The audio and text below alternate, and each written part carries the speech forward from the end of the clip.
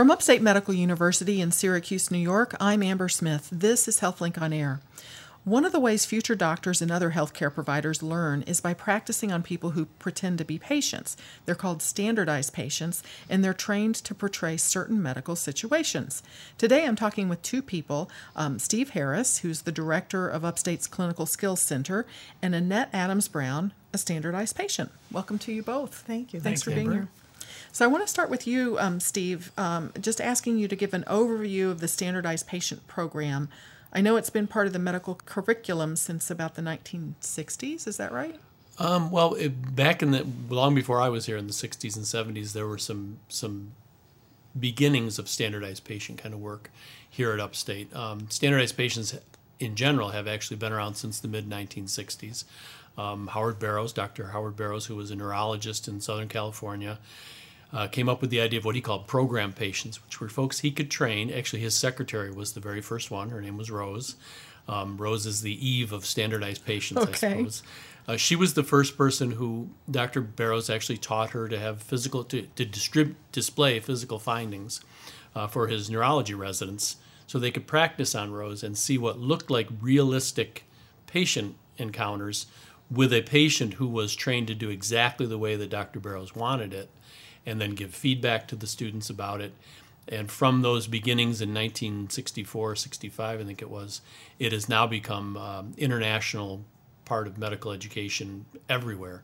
Pretty standard then. You'd be hard-pressed to find a medical school in the United States or many, many other countries where isn't some sort of standardized patient or simulated patient, which is the alternate term that's sometimes used for what they do, which is basically simulate as realistic as we can possibly make them patient encounters with medical learners, whether they be medical students or nurse practitioner students or PA students or PT students or anybody else.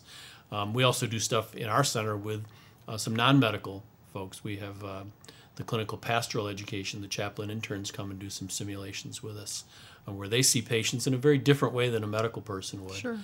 We also have a collaboration that I've been doing for years with a professor at the School of Education at Syracuse University, a great collaboration between the two institutions with his pre-service teachers who come and they don't meet patients and do physical exams. They come and they meet parents, a simulated parent or a simulated student or a simulated colleague or community activist or whoever teachers might typically find themselves interacting with so they can practice and learn and develop their communication skills, which is really what we're all about, is communication skills.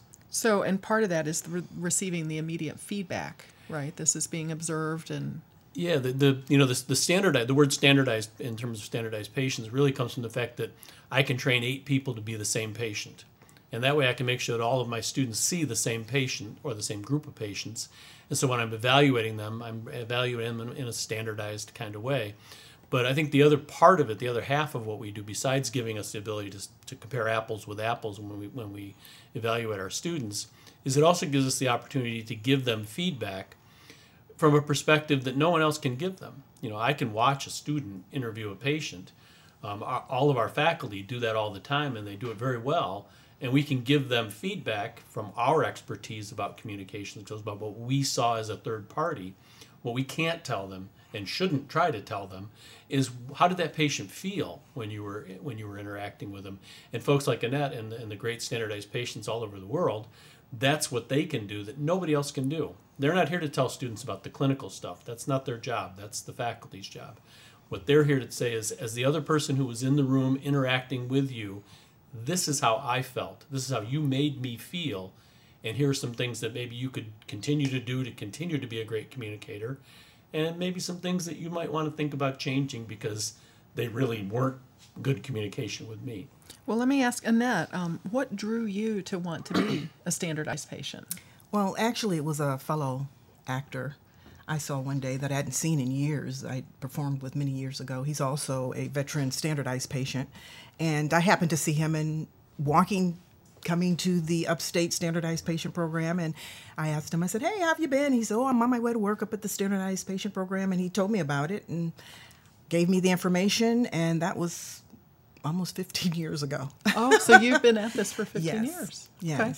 Well, do you have an acting background? I do. My background is in theater production and acting, and I have a bachelor's in theater. So this must be a natural. You must be a natural for this sort of role. We're trained to do what we do. As Steve said, we have to be standardized. So it does give me an opportunity to practice some of my acting skills in terms of memorization, because that's a important skill that you have to have as a standardized patient, memorization. We're trained, and we're supposed to memorize the specific case particulars. And so what types of roles have you played as a patient? Like what types of diseases have you been as? I've been a patient who has had abdominal pain, learned that they are now diabetic, osteoporosis, you name it. And that's done a little bit of everything. Yeah. Well, and there have been, as we were talking before the interview began, there have been, you've had patients or standardized patients who've come through who've gone on to win Tonys, right? We do have one form. We have two people who have won Tonys. One who won one on her own, and another who was part of an ensemble that won a Tony for a theater group that he worked for. So I can't promise folks who become standardized patients that they will win Tony Awards as a result, but we do have some pretty impressive alumni, I guess. Yeah, So- and you don't necessarily have to have an acting background. You just have to be very astute at learning the case materials that's presented in the training, and also be able to present it in a standardized way. Yeah, I think that's an important point that a lot of times people associate standardized patients with you have to be an actor. An actor like Annette certainly has certain advantages because she has skills and a set of understandings of how to portray a person that's really helpful in her portrayals. We've had people who are professionally trained actors who were not really good standardized patients because they didn't understand that this is about education. It's not about entertainment. We have folks who have never been on a stage in their life who are fantastic standardized patients. It has to do with understanding that our point here is to help our students learn how to be better communicators. Now, are you trying to present the patient encounter to make it as realistic as possible necessarily? Okay. Yeah, the goal is to be realistic, as Annette knows. As possible as you can be. There's some things like in the training they will give us specific scenarios in terms of the present illness. They might say to us that if they press here, you're supposed to react this particular way. So you can only do so much. You know, it's not very invasive. We try to do this in an environment that's as safe as possible. I think it's very rewarding and very comfortable environment. I know the students may be nervous, but for the most part, it's very rewarding work from a standardized patient perspective.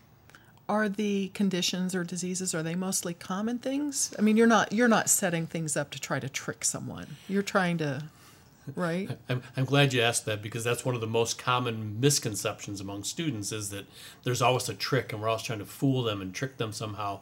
The reality is that you can create a simulation of any real life situation. Some take a lot more work than others because they're a lot more complicated than others. But primarily our goal is to make our students have an opportunity to have an encounter that feels just like the real thing. And there really isn't any trick usually, other than just different patients are different, and you need to treat each patient as the individual that they are, and do what you do and communicate well with each patient wherever they happen to be. We're really never trying to trick anybody. But on the other hand, we're also trying to give them a realistic encounter. So we're not here to give them the answers either. And if they don't do a good job in their communicating, in their history taking, in their physical exam, then they're not going to perform well, just like they don't with a real patient. The difference is my patient, when it's all over, is not really sick, and they're going to be fine, and they're going to give the student some feedback so that hopefully when the student encounters a similar situation in the real world, they don't make the same mistakes, and their patients will hopefully be better off because their doctors are better trained. Now, do you instruct the standardized patients to behave a certain way, like personality-wise? Some of them take on a different persona, maybe. Yeah, it depends. You might be depressed, Okay. and so there's physical things that go along with being depressed, or you just have an upset stomach. And so there's certain things that you have to do in terms of positioning your body. So you want to make the encounter as believable as possible. And like Steve was saying, you know, one of the beautiful things about it in terms of making it very realistic, you know, the standardized patients, they range in age from 18 to, what's the oldest? I'm not sure. 16 to about 75. Oh, I think 16 actually the to youngest 75. standardized patient I ever had work for me was 8 years old. Oh, okay. Wow. She happened to be my daughter. Yeah. Let me remind listeners, this is Upstate's HealthLink on Air. I'm your host, Amber Smith, and I'm talking with Steve Harris, who oversees the Standardized Patient Program at Upstate, and Annette Adams-Brown, one of the standardized patients. So, Annette, what do you get out of participating in this? And you've stuck with it for 15 years, so you must enjoy it. But Well, it's very rewarding work to know that you're contributing to the educational quality of the medical industry, and it's very important. I think communication plays such a huge role in all walks of life, whether, you know, no matter what your relationship is, and to play a part in that makes it you know, very empowering. You work with the students, and when you're sitting there, and a lot of times when we do face-to-face feedback, you know, the students, they're very, very appreciative of the work that we do, and that we allow them to poke and prod us and practice. okay. But it's not ever in a way where it's painful or it's dangerous. It's a very safe environment. So it's extremely rewarding work. And I always say, if you work it, it works, because I've had an opportunity to actually be examined by a medical provider who went through this program. And as a standardized patient, I was in the real world, but I was having a real exam by someone who went through the standardized patient clinical skills program, and it was a phenomenal experience, unlike any experience that I've had in the medical industry. Wow, interesting. Well, Steve, I understand you're recruiting for standardized patients. Always. And you're looking to you want a diverse group of patients, right, to present Absolutely. to these students. So Yeah, because our goal is we want to provide our students with, as I said, realistic encounters, and that means the whole range of ages and gender and sexual orientation and you know, ethnicity and everything else, so that they're seeing a population in the standardized patient program that look a lot like the population real they see world. in the real world. So do you want children? Do you have an age cutoff? Or? We are currently limited to people have to be at least 16 years old for Okay. employment at Upstate. Or actually, the standardized patients are not technically employees of Upstate. We have a contract that we work with, Oh, okay. a temp agency. And it's a great setup for everybody. But simply the New York State laws are that, you know, you have to be a certain age in order to work. But 16 is sort of our minimum. There is no maximum age. There are no limitations in terms of any other kind of demographic factor, because we want every demographic we can get, because we never know what case is going to be the next request for us. And the person obviously doesn't have to have an experience with acting. Medical background is unnecessary. Nope. What about English language? English language, obviously our trainings occur in English, and our students are going to interact with them in English.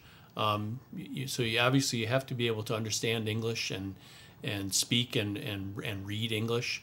But, you know, sometimes we have cases where earlier today I got an email from someone wondering about doing a case involving using translators, which is a huge part of medical education for our students in the real world.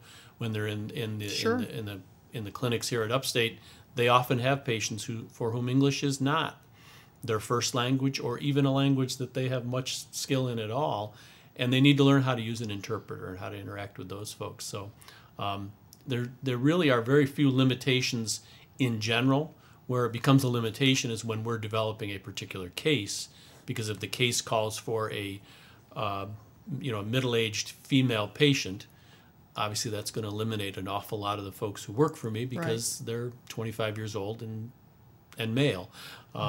And sometimes that kind of stuff is really important, because we want our students to walk into a room, and if their chart says the patient's 25 years old and he looks like me, I'm considerably older than 25 years old, and they're going to wonder what kind of a life this guy's been living that he looks like that. And that really is part of evaluating your patient, is when you see your patient, you start thinking certain things that in terms of diagnosing that patient and helping that patient. And if the body sitting in the chair doesn't match that, then we're really doing a disservice to our students. How much time is required, or what kind of a time investment is there being a standardized patient? Well, there's a training session that would run sometimes between an hour to 2 hours. And then you take the information that you get in the training session, and I usually take anywhere from an hour home reviewing the information, and then a half an hour prior to presenting the information the day of the actual case. So it's not a lot of time, but you do have to be able to work it in and around your own personal schedule. Yeah. And that's the beauty in it. It's not a 9 to 5-er, or you have to be available all day. You look at what the case dates are, and if you're able to be available on those dates. And it's important that if you say you're going to be available, that you are available, because the scheduling of students and clinicians is just such a massive task. So you have to be very reliable from a time constraint like that. And the vast majority of the folks who work for us, of the standardized patients, are folks who have a number of different things that they do. And this is one of them, because it's not, in terms of the employment aspect of it, it's not a regular part-time gig where you can count on 15 hours a week. There are weeks where Annette is a very active, one of our most active standardized patients. There are weeks when she probably works 20, 25 hours in a particular week, but then she might not work again for 2 or 3 weeks, depending on what cases we happen to be doing and whether or not they're the ones that she does. So it's not something that if you're counting on sort of part-time regular work, it's not going to happen. But if you are looking for and have availability and flexibility in your schedule, we work around other people's schedules as much as we can. So it's mostly daytime hours, I'm assuming, right? Pretty much always, Pretty much. And then it sounds like it might be ideal for someone who's retired. Again, you look for all ages, but... We have a lot of retired people. The reality is that when we're doing cases for people who are over 50, that's no problem, because we do have a number of retired folks. When we're doing cases for people who are under 25, it's pretty simple, because we have a great relationship with the Syracuse University Drama Department and some other folks around here that supply us with student age people. It's those folks in their 30s and 40s that have regular full-time jobs and are a little bit less available for the flexibility. So they tend to be a little harder to find. Well, what's the best way for someone who's interested to learn more about the program? I know your website seems like it's full of information at upstate.edu/standardpatient. Great place. That's probably the best place to go and find information, a little bit of information in general about standardized patients and about us specifically.